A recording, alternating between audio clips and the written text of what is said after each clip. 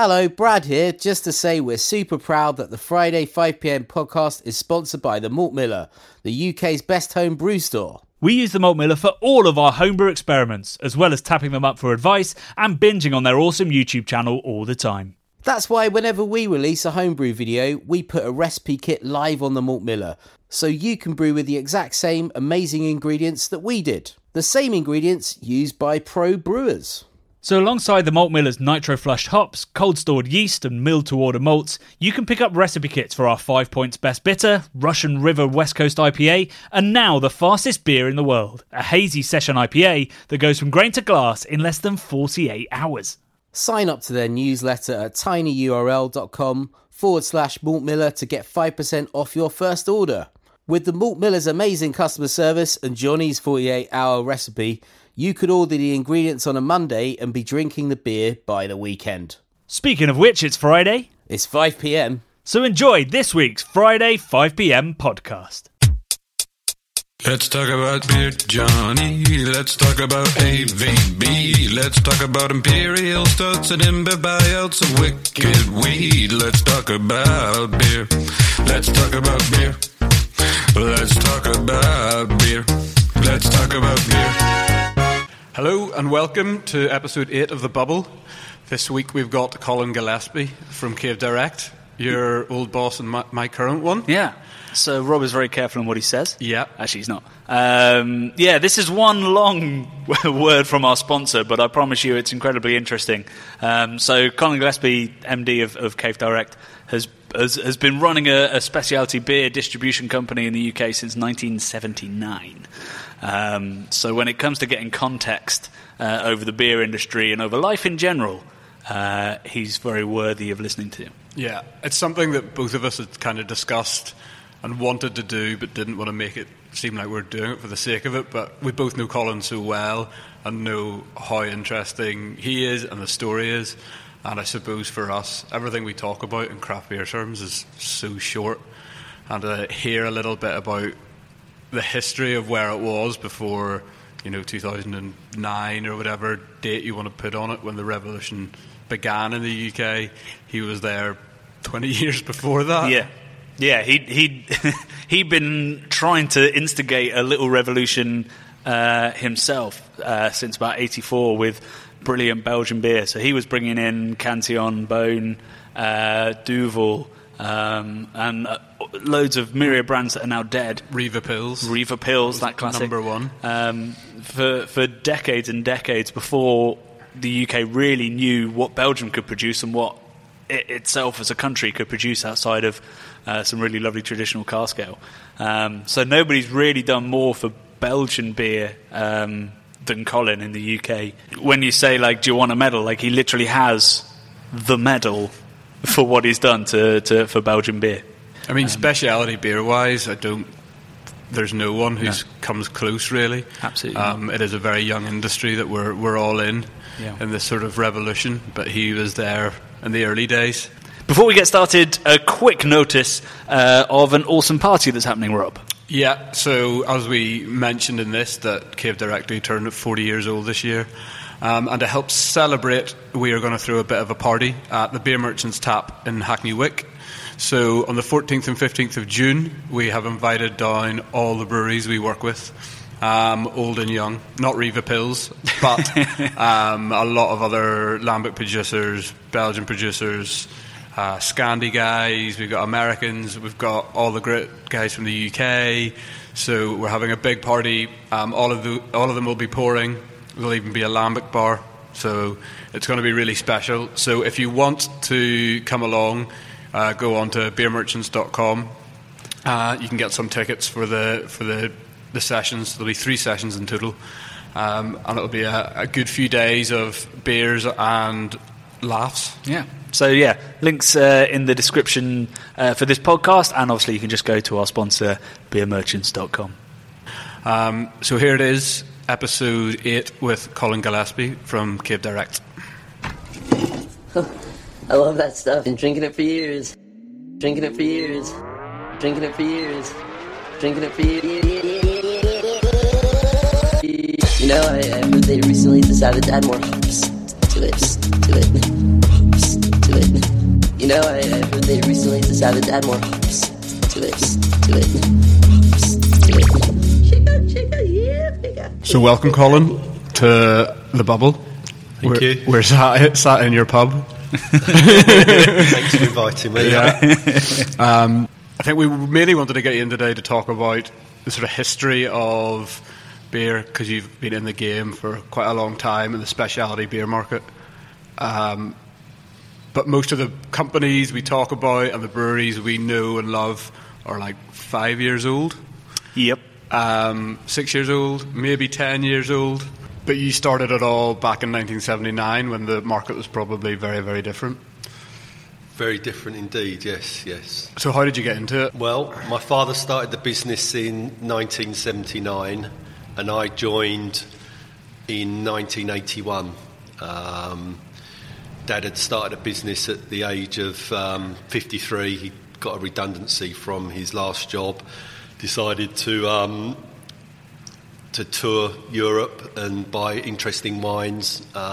He also had an interest in beer, and my mum coming from Belgium, that's what also got us interested in the beer side of things, and this wonderful world of Belgian beer was discovered sort of in 1981, 1982. We then opened a shop in 1984 and we put some of these beers in the shop, and we soon realised that there were sort of 650 breweries in Belgium, a population of 10 million people, monks making beer and all that kind of thing, which we didn't, like most people you think, oh yeah, and then we discovered there actually were monks making beer, so it became very, very interesting. Do you know what type of brands were you working with? Well, what was number one? Well, number one's probably I will say Rochefort 10, but What was the first beer? What were you drinking? The first beer, to be honest with you, was a Pilsner, a Riva Pils, which is a little brewery in the Flanders, family-owned brewery, and he was doing he had a stand in a supermarket, and my parents were there. They tried some of the beer, and Dad had a wine bar we were delivering to that wanted a continental Pils, so we liked this Riva Pils, and we started bringing that into the country, but also discovered then that they actually owned Leafman's as well, this little brewery, so that became very interesting. And my dad was just amazed with the Leafman's Framboise, the champagne cork, paper wrap bottle, and when you pop the cork, the actual quality of the liquid sort of was kind of really got us started in a way. It was then we knew that these beers were a little bit different to what we were used to. I love the fact that somebody just doing tasters in a supermarket actually worked, because I've taken many a taster in a supermarket in my time and I've never bought the fucking thing, whereas you were like, we'll start a whole business on this, thank you Mr. Taster. I just imagine like your mum and dad, going up to, they were a normal mum and dad, just going up to someone in the court, and just trying their beer and say, oh yeah, okay then. We should start a revolution. 40 years later, here we are. What was the reaction in the market then? Because you were wholesaling to begin with, were you? Or was we were wholesaling to begin. Well, we started wholesaling and then we opened a shop in 1984. But we weren't wholesaling. We were only wholesaling wine.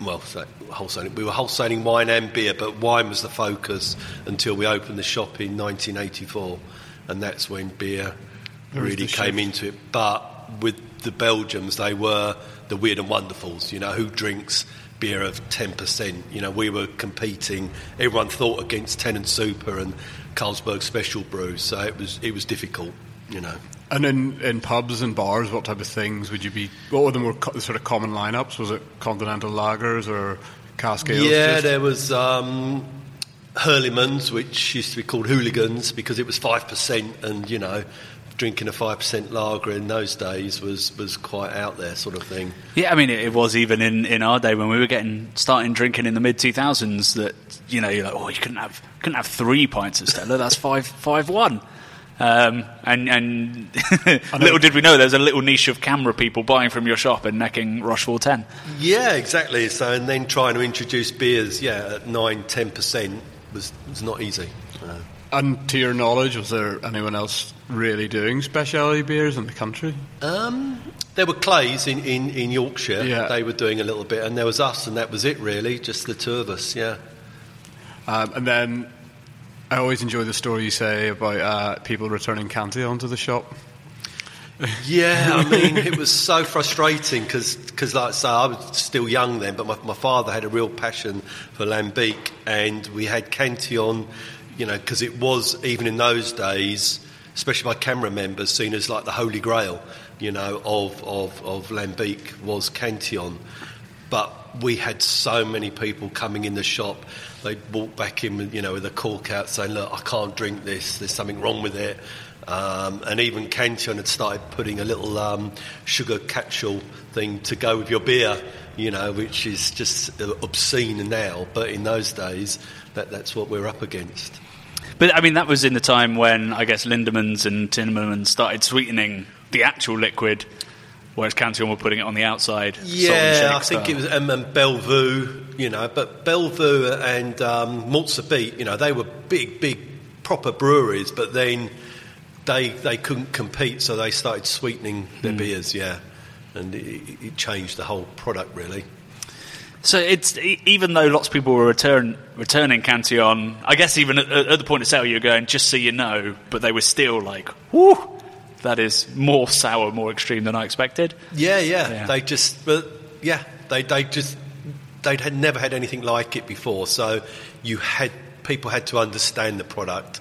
When you sold it to people that just wanted to try it, they thought, there's something wrong with this, and they'd bring it back. I said, no, it's supposed to taste like that. Yeah. And has the quality of those lambics gone up? Have they, outside of the sweetening, do you think they've got more rounded and more polished as a beer? Were they funkier back then, or is it just the palates? No, I think the palate's changed. I think there's appreciation of them, and sometimes, it took me a long time before I was not keen on Lambic, but I went to Dry Fontaine in the early 90s, I think 91 or 92, and I suddenly got it. I went there, the smell, and then when I tasted it, it tasted different. It was, and I really got into it since then. I love them, but I did struggle before then, so I can understand why people do struggle with them. But perhaps they have become a bit more rounded. I don't know, but because I'm so used to them now, it's. Yeah, it's like when you see your nephew every now and then and he's shot up. You don't have that point of reference, like you've seen it slowly change slowly. Over 30 years. Yeah. And I like Boone Mariage Parfait is one of my favourite beers. I love that beer. Again, an 8%er, so it's no problem. Sipping beer. Yeah. Colin does have a bit of a penchant for strong beers. So much so he named his dog Rochefort. Yeah, I've had a Rochefort. I've had a Chimay. What kind of dogs are these? Ridgebacks. Ridgeback, right, okay. So they're big, strong dogs. Yeah. It's not a Chihuahua you've named. Not a Chihuahua, no. Named Golden Drac. How's that for beer passion, though? Yeah. I had a mate who named his dog Stella after the beer, and I never quite approved of that one. It was a Staffy as well, so it's just like you're just setting it up to be ridiculed. So you started off in wine. You opened the shop in '84. What made you switch predominantly to beer?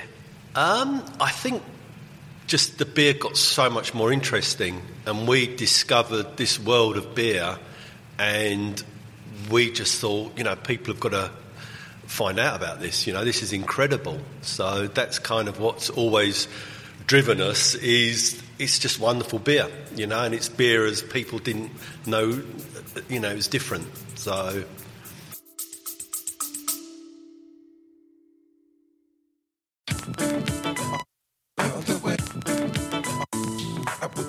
This summer, I'm going to be hosting talks at the Manchester, Bristol and London craft beer festivals, giving festival goers the chance to attend tutored tastings, rare beer pours, meet the brewers and even guided tours of the bars. These 3 festivals are the highlights of my events calendar, featuring some of the world's best breweries with delicious restaurant pop-ups, great music, and a really welcoming party atmosphere. It's the 3rd year I've been hosting the We Are Beer Tastings table, but for the first time I'm delighted to offer all of our listeners, viewers, and Patreons £5 off a ticket when you use the code CBC5. Just hit the link in the description to buy. See you there.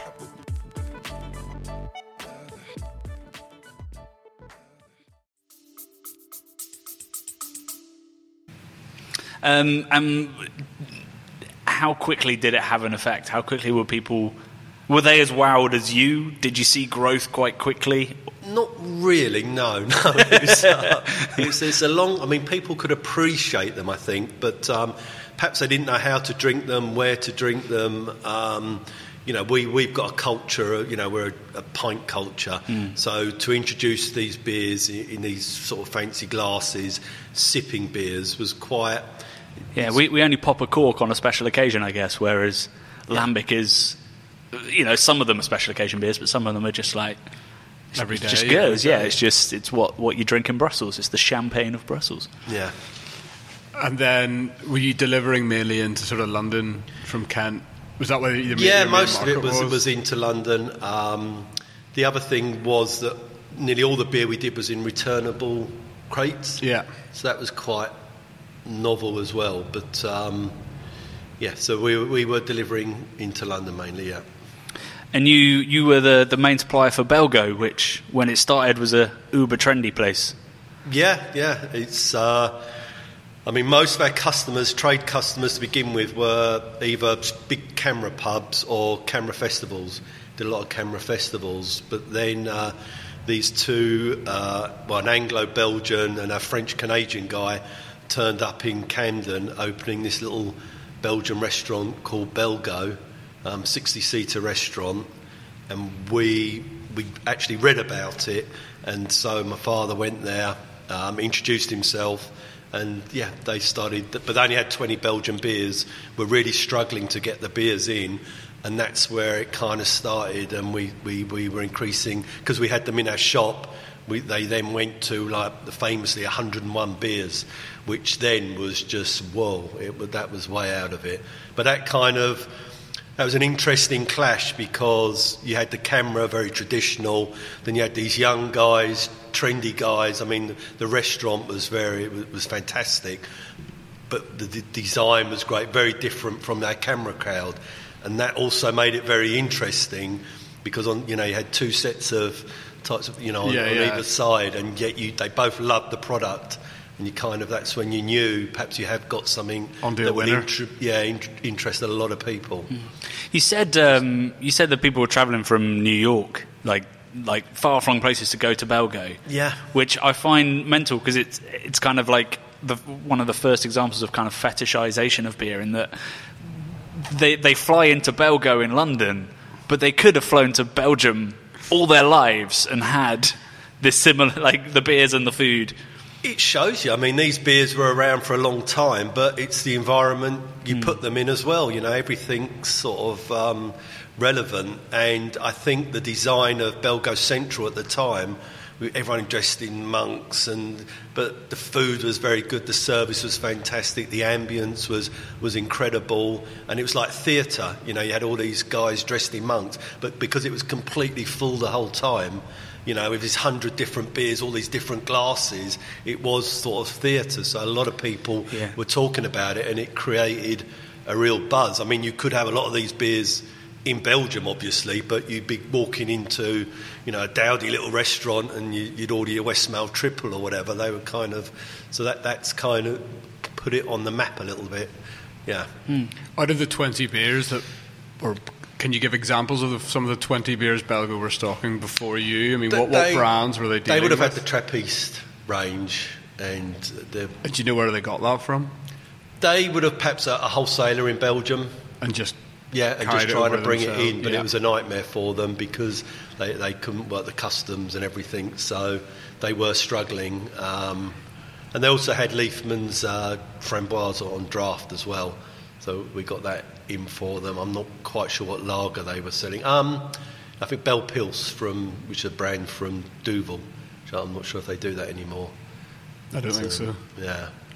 And was that a real sort of changing in the tides for Cave Direct then, as far as less focus maybe on the shop and a more of a shift towards... Yeah, well, that's when we started to go more into wholesale, and I think Belgo opened 91, 92, something like that, and we closed the shop or sold the shop in 98, something like that. So it was the beginning of the end for the shop and us moving more into wholesale with beer, and we slowly stopping the wine as well. And did you notice an uptake and a lot more interest, or was that quite a slow process as well? It was a slow process, but because Belgo had such a name, they ended up with sort of about 10 restaurants around London. They franchised one in New York, they franchised one in Dublin. I mean, we had a little warehouse in Dublin. I used to go over there once a month and take the beer there. They also franchised in Jersey, of all places. Did you have a warehouse there? Yeah. You had a warehouse there as well? We had a little warehouse there, so we've always been... So you had one warehouse servicing one restaurant? Yeah. Yeah, 100 different beers going there, and wow. That was not... But I've always had an interest in the logistics side of the business, so... So it was like a challenge for you, you're like... A real challenge, right. Yeah, it was a real challenge, and it was, it was a passion as well, so... whether we made any money or not is another thing. But, it was interesting. But the good thing about Belgo was it was very well run at the beginning. The staff were very knowledgeable, and what it created, because it was, it created all these people that were learning about beer who actually worked there. So as they stayed in the trade and they went to other restaurants, we used to get a lot of calls saying, I've just joined this restaurant, this bar, and I used to work in Belgo, and we had this beer, can you get it for us? So that's kind of how it, that really helped us. And then when did you start becoming aware of the big C word, craft beer? I hated that word. We were speciality beer or Belgian beer. Craft was too Americanised for me. I felt uncomfortable with it. I don't know what I feel about it now, but I did get used to it, and I understood, and it was a good word at the time, and to some extent it still is now, although it's obviously misused because craft has become so popular. But being with our sort of our Belgian beer background, I was saying to Johnny earlier, we think the Belgians showed kind of the world what could be done with beer. I'm not going to say, they do the best beer, but they did show what could be done with beer. And I think the Americans really took that on board because they'd never a culture of their own. We had a culture in the UK, cask ale was our culture, and we didn't really want to mess around with that too much. So all these Belgian beers went over to America. The Americans started, this Arrogant Bastard and Fat Tire, all these brands, and they started filtering their way into the UK, and that kind of kick-started the UK sort of and this is where craft came into it. But when did you start noticing it or becoming aware of craft beer or people discussing it? Or I suppose 9-10 years ago, was it? Or... Okay, so as recently as that? Yeah. So before that you had Michael Jackson was a big...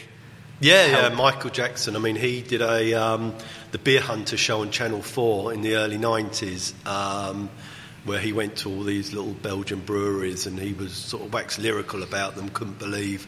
And then he made his name almost on Belgian beer, and he became revered all around the world. He was on Conan. I watched on YouTube. He was on Conan. Like, that's how big he got in the States, certainly. Like the work he did over there for Belgian beer. Oh yeah, he was revered, and every brewery, Michael Jackson was like a god to them. Because I think he probably kick-started it in the States as well. I think the first time I moved to London, there was an African beer I think called Lion, and he'd written a thing on the back of it, but I didn't know who Michael Jackson was, and I was like, why is this dancing man got such an appreciation for strong African beer? It's a different one. Yeah. So, I mean, he did a lot for Belgian beer. I think it's fair to say that you and Cave have. When we were over at Brussels Beer Week, you had a medal, which I immediately wanted. What was that? All right, that was my my knighthood from the Belgian Beer Association. They every year they give out perhaps 12, 15 medals around the world for people that have services to the Belgian beer industry, and that's so I got my knighthood of the masher. So Colin, we should be something like that. Yeah. What year was that in? You received the medallion? Around 2001, I would have thought, perhaps something like that. So I've got another 20 years under my belt to try. No, it's a very special thing. Yeah, I'm very proud of it. But do you get perks, or are there socials where you meet other? No, the only perk you get is the Belgian Beer Weekend. You're allowed, to drink for free. Right, you sort of flash your medal. Flash your medal, yeah. And people look at you and take pictures of you and that sort of thing. So and beautiful Belgian women flock to you. Probably more likely Belgian beer nerds and brewers. So that medal that's for services to Belgian beer, and that's people all around the world. So Belgium knows that it has this amazing culture, but they want to push it out there as well, be a bit evangelical. Yeah, I think everyone that knows Belgium very well is their products are fantastic, but they don't market them the same way as we do in the UK. In the UK we can get hold of a crap product and spend millions on it and try and make everyone believe it's fantastic, where they just don't do that in Belgium. But they are. I think there's more Michelin-star restaurants per capita in Belgium than anywhere else in the world. That they drink more claret than anyone else in the world. So they like quality. They know what quality is, but perhaps their branding and their advertising is not quite up to. They build a beer industry based on quality, whereas before the craft beer revolution in the UK, beer was built on marketing teams. It didn't really matter what the liquid was, it was how big your budget was and how you could get into people's heads. Whereas it is a lot more humble, I suppose, in Belgium, and they really let the beer speak for itself. Yeah, exactly, yeah. And one thing I notice a lot when I'm over there is the Belgian people, their sort of dislike for InBev and big brands. They feel so passionately for their brands, and they've seen InBev and other big breweries destroy them, and they really dislike them. Whereas I think outside the craft beer community, people don't really know who InBev are, because they're a big giant, but because they don't have an actual brand attached to their name, it just gets lost a little bit. But the Belgians are all very, very aware of who they are and what they've done to their precious brands over the years. You must have seen a couple go.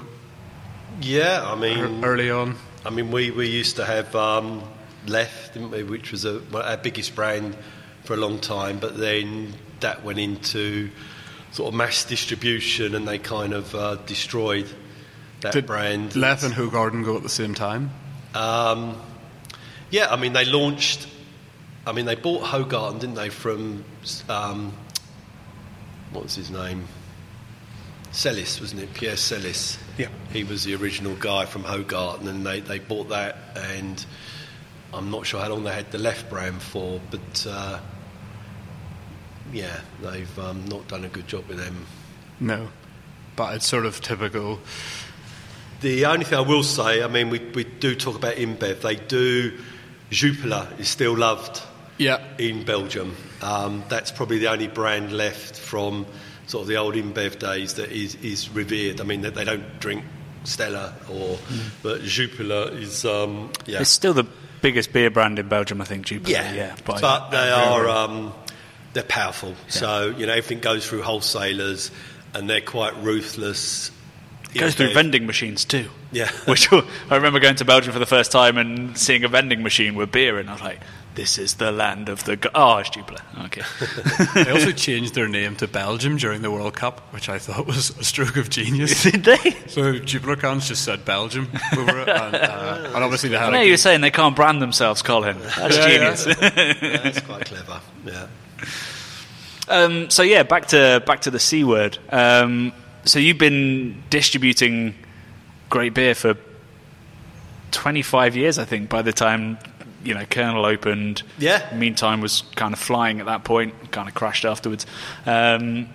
What did you think of the American influenced beer that was being made here? The very hoppy, the IPAs and pales, because obviously it's very different from the Belgium background you had. Yeah, it took me a while because I was sort of convinced they were unbalanced and not well rounded. It's kind of you were probably right, to be fair. To begin with. So once you have these thoughts in, it's quite hard. But slowly, I mean, you can get the beers being produced of quite high quality. What was the first sort of break off from Belgium, I suppose, in the portfolio? I suppose it was when Phil Lowry started working for us. That's probably 12 years ago. He came in with some Mikkeller beers. He plonked a Colonel on my desk and said, "You've got to go home and drink that." So I did go home and drink that and was blown away, actually. So I've got a real fondness for, always have had, for Colonel beers. And Mikkeller, we had Beer Geek breakfast with coffee in it, and it was fantastic. So yeah, I think it was then I finally realised that other people could make very good beer as well. And you must have picked up Meantime quite early on as well, did you? Yeah, Meantime. We were delivering to his bar in Ashford. He had a range of Belgian beers in there before he opened up. Is that Alistair Hook? Yeah, Alistair Hook. Yep. So yeah, So when he opened there, we took some of his beers in, but it was kind of more of because it was kind of local, not that I'm not going to say I wasn't impressed with them or whatever, but we just put them into our portfolio because it kind of felt like the right thing to do. Yeah, and there couldn't have been many other options for local beers at the time? No, exactly, no. But were people demanding local beer back then? No. They wanted exotic European lagers. Well... And then Belgian beer, obviously. And cask, they were, they were still stuck in this sort of cask is the purest beer, and you had all your lagers, but then cask was sort of, the beer. And then it sort of grew and grew after the craft beer then I movement. think there was the interest in beer started to there's been a revolution the last 8 or 9 years, and the interest in beer is just phenomenal. So we've been very well positioned. We've always realised how complex beer can be, so to recognise that and respect that, the people that we've employed or work with us have always had that passion of how beer is made and what beer is. So I think that's really helped us and given us a respect that, we try and, we know what we're talking about. Yeah. Whereas so many people have jumped on the bandwagon and, don't know what they're talking about. So who was the first... So we talked about, was it Riva Pils? Riva. Delirium you've been with for... Yeah, I think he launched Delirium in 1987 or 88. Idiot, I actually looked it up the other day for something. Okay. And we actually... he now sells to something like 150 countries around the world, and we are we're number one now, but we were number 3 as an exporter, but now the other 2 have gone, so we are kind of his oldest. So you outlasted them. Yeah. And I've seen him, go from a 11,000 hectolitre brewery to over 200,000 hectolitres this year. So that's, I think it's amazing how much has changed in the beer market, and yet Delirium seems this unmovable object that just kind of powers on. For many years we we said, you've got to get rid of that bottle. You've got to get and put it in a glass bottle, blah, blah, blah. But in the end, it's the bottle that's made it recognisable. Yeah. So, even he does very well in the States as well, as a lot of Belgians now are suffering because, drink local and the quality of the home beers is improved so much. It's hard for them. But so... It's one of those brands, like you still see, I remember we did a consumer shirt, I think it was Taste of Christmas, and so you'd have all these people that weren't really into beer come up to the stand looking for a beer, and they would all go straight for the Delirium. Yeah. And granted, it would be mostly people going, oh, that gets you fucked up. But every now and then there was somebody who would just point at it and go, it's the Pink Elephant beer, we love that. And it doesn't happen with any other brand I'm really aware of. Maybe Gamma Ray, you get some people who just completely removed from the bubble that know what it is. But yeah. And the knock-on effect as well, like you could put it in a bar and they don't sell any for 5 days, and then one person gets a Delirium and all of a sudden there's like 10 people in the bar drinking. Like, oh, they've got Delirium on, and it's just recognisable. And if you go to Belgium, you can't miss it. It's everywhere, and Alain's done a very good job of making it very obvious. And if there's a space on a piece of plastic to put a Pink Elephant on it, he's definitely done it. So. Over those 40 years, what have been your favourite brands that, hopefully still going? What beers do you still turn to after 40 years of doing it? Well, Rochefort 10 is always, I've always enjoyed a Rochefort 10 at the right time. Yeah, if it's out of stock on Beer Merchants, it's probably it's not out of stock in my garage. I don't want to say it, but Orval, the only reason I don't want to say it is because we can't get enough of it. And but that is the one product whenever...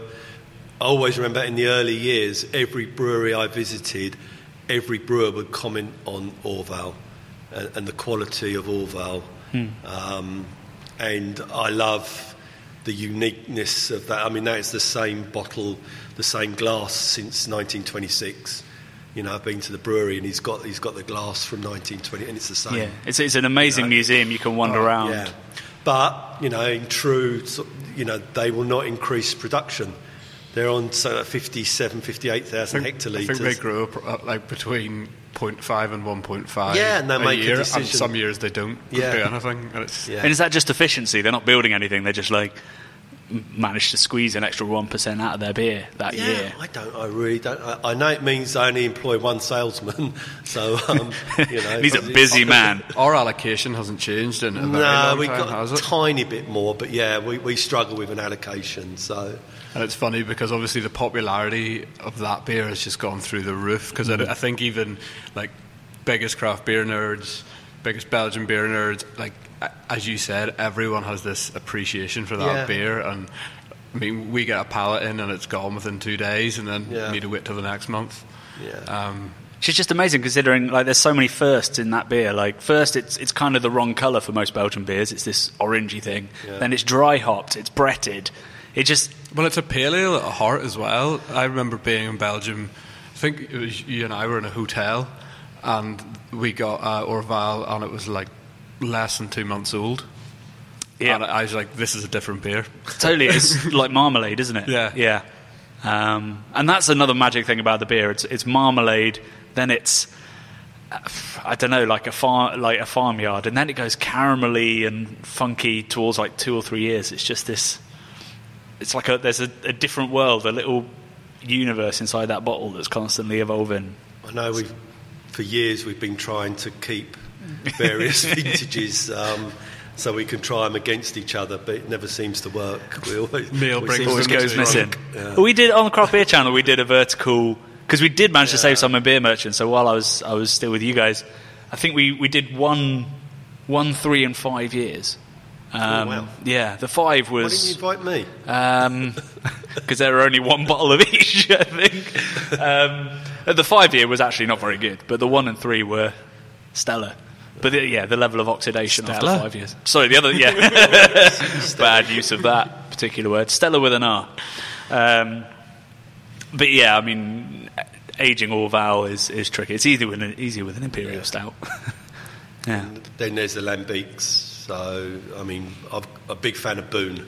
I know Cantillon's the Holy Grail, but I know Frank Boone and his passion as well, and to go to his brewery is fantastic to see. And he's got his son there as well now, Carl, who's taken over the mantle. So that yeah. And Mariage Parfait, to me, that's the pinnacle to me. Yeah, so. I think that is my favourite Gers. It's tough though, when you do a blind taste test, I pick a different one each time. Yeah. I'm an Armand Gaston type of guy. Yeah, right, yep. Yeah. I mean, that's been... So you worked with Driefontein in, like, early 90s? Yeah, when they just started. Well, I don't know when they started, but they weren't what they are now. So. Yeah, I mean, today they're just... I don't know where that money's come from, but it is a giant... Like Willy Wonka-esque. It also feels like you're in like the coolest part of East London when you're in the tap room, even though you're just like in the middle of nowhere and outside Brussels. Yeah, like it's all those trendy LED filament light bulbs and angular furniture. A record player. Got a record player. Yeah. Belgian beer has been a long way ahead of the curve the whole time. It probably still is, unless we're talking about hoppy beer. What kind of lessons do you think that we can learn from the way that the Belgian market has developed? Because they've had their highs, they've had their lows where, the Lambics had to start sweetening their beer to survive and stuff. They've had huge consolidation where breweries have sold out, breweries have gone bust. It feels like beer is very cyclical, so we should be seeing that in the other markets as well. Yeah, it's quite a different market, because I think the breweries that have survived are sort of small family breweries. That's still very prevalent, so they've been going quite a long time, where I think in the UK the beers that are interesting are nearly all new breweries.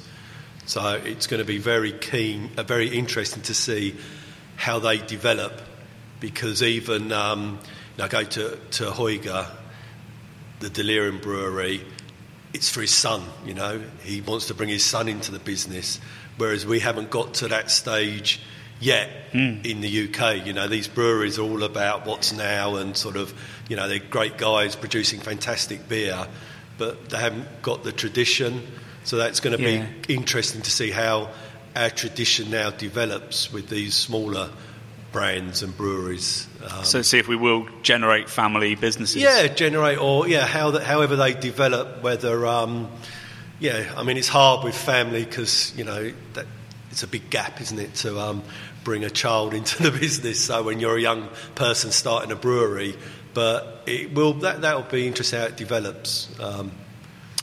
Yeah, I guess that's an interesting thought, actually. I hadn't thought about the fact that if you're 25 when you start your business, it's 40 years before you can really hand it down, which is a big commitment. But it's actually happened within Cave Direct, so there's 3 generations have gone through the ranks. Yeah, no, that's true. Yeah, we've got my sister Louise, who runs the business with me. Is her son Lawrence.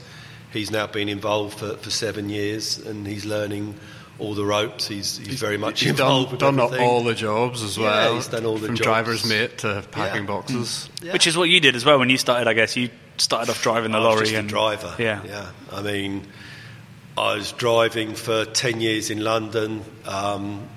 I was working in the shop sort of 5-6 nights a week. I was going to Belgium. I ended up taking my HGV 1 licence, so I was driving the big truck over to Belgium. I used to hire a truck every 2 weeks, a big articulated lorry, and go around all the breweries picking up bits and pieces. So I've kind of done all that side of it. It's interesting that whether it was intended or not, that Cave Direct is a Belgian importer and sort of a family-run business, much like so many of the breweries that we work with. Yeah, there is a family element to it, definitely, and it's because it's 40 years, then it's got a little bit of tradition to it now, as well, which is great.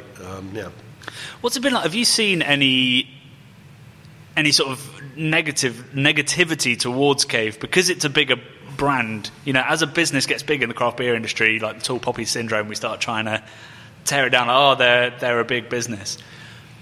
That's the weirdest thing in the world for anyone to consider, because for me, we're just the same as we've always been. We've got more people, but we're kind of the same. And I don't know, it's only now we're approaching this 40 years. Me and my sister are looking back and thinking, bloody hell, we've done an awful lot in these 40 years. We've actually gone through about 15 warehouses. So, you start looking at all these things, the amount of people we employ, but we don't really see ourselves as a big business. I think that's because it is a family business. It's a very passionate business. We have to make a profit. We're a business, but we're not, making money is not our driver. So in that sense, we don't necessarily feel like a big business. And it makes me chuckle when people talk of us like that, because, yeah. I still get people getting surprised that we sell things other than Belgian beer. You're like, whoa, you haven't been paying attention for 10 years.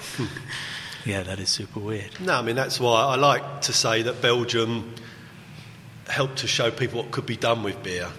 They're not the best. I don't want to say, you can only drink Belgian beer. That's ridiculous. It's our backbone, or it's our heart. But to me, it's where it kind of started. This whole, even this, what's happened in the last 10 years. To me, the catalyst was Belgian beers, because they were doing stuff with beer that no one thought was possible.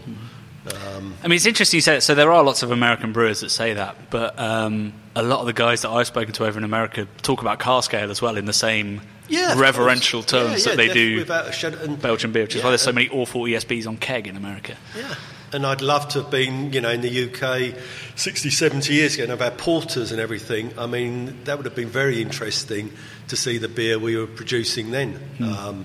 So we have a rich history of producing fantastic beer, but I think it just went all over to cask in the end, and that kind of just took over. The whole sentiment behind good beer was cask in this country. Growing up, it had to be cask. Nothing else was better than cask, which is not true. I mean, there's still people claiming that, but they're the minority now.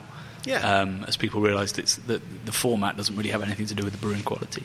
Yeah.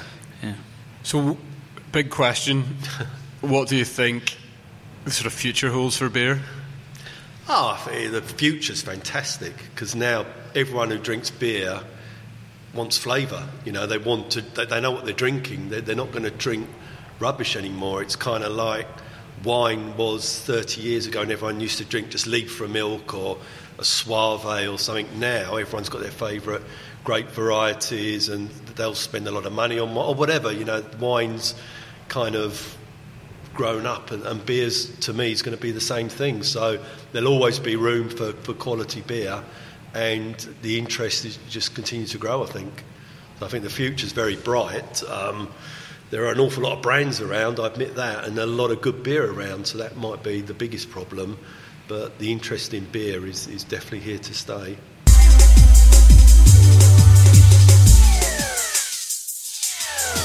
I drove over to the Sonic Drive-In, ordered a jalapeno burger, washed it down with beers, beer,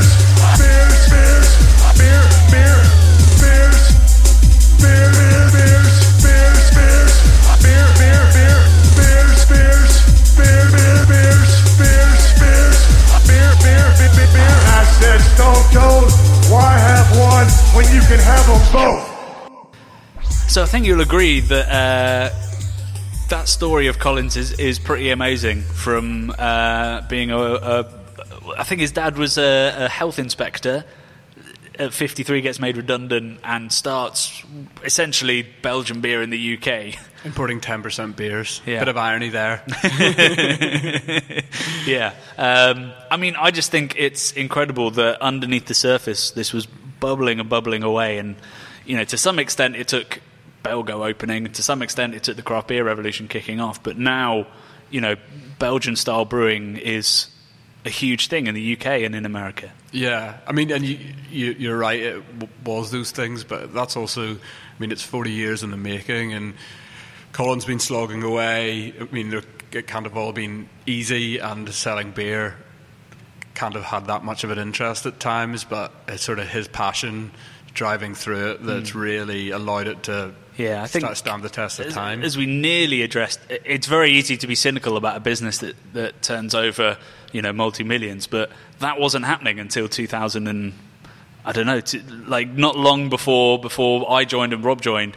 It was still a small, very niche company, and that was 30 years. So it's been pure passion, and now it's A, paying off on a personal perspective, but B, it's paying off as a result of the whole, for the whole scene, it's paying off. Yeah, and as Colin says, that he doesn't feel like it is any bigger, and I can be testament to that. It's working for him and being part of the company. It's a family-run business, and it feels like you're part of the family. It really, really does. And I touched on that parallel, but I think it's quite a nice note that the Belgium Family Brewers Association, it's such a big thing, and family brewing and passing it down through generations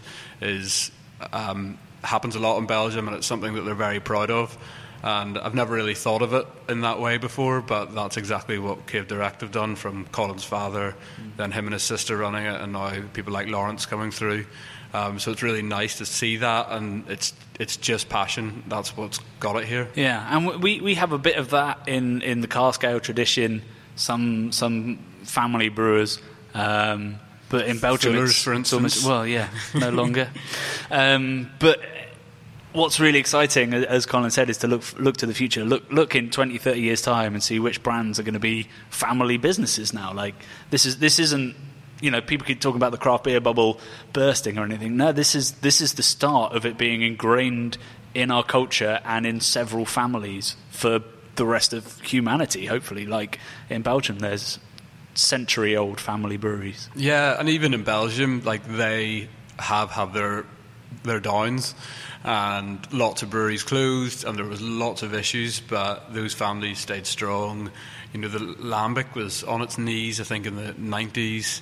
80s and 90s. Yeah, and now it's all coming back, so it is an exciting time, and I think the bubble is very much here to stay.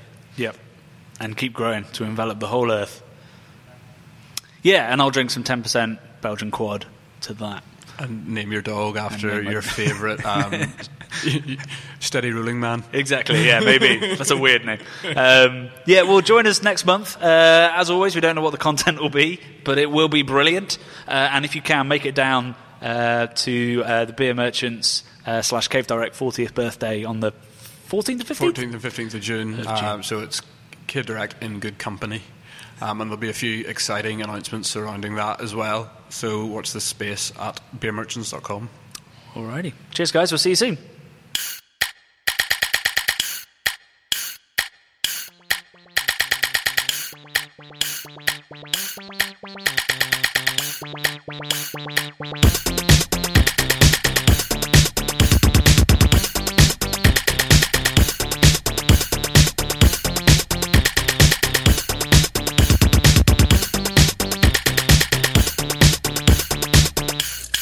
Oh, I think it's got a yeast infection.